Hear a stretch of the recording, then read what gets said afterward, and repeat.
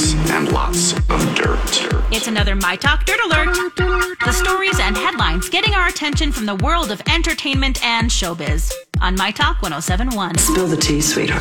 Cyndi Lauper is getting her own documentary. It'll be titled Let the Canary Sing. The description of the documentary states the story is about her finding her voice growing up in Queens, New York. She has sold more than 50 million records worldwide. A release date for this has not been announced yet. A judge is allowing Johnny Depp's libel suit against Amber Heard to move forward. Amber's lawyers asked the judge to dismiss the case, arguing that Depp had failed to make his case a matter of law and that no reasonable jury could find in his favor. Johnny's team spent 3 weeks presenting their case, and it's now Amber's team's turn. Johnny Depp is suing Amber Heard for $50 million.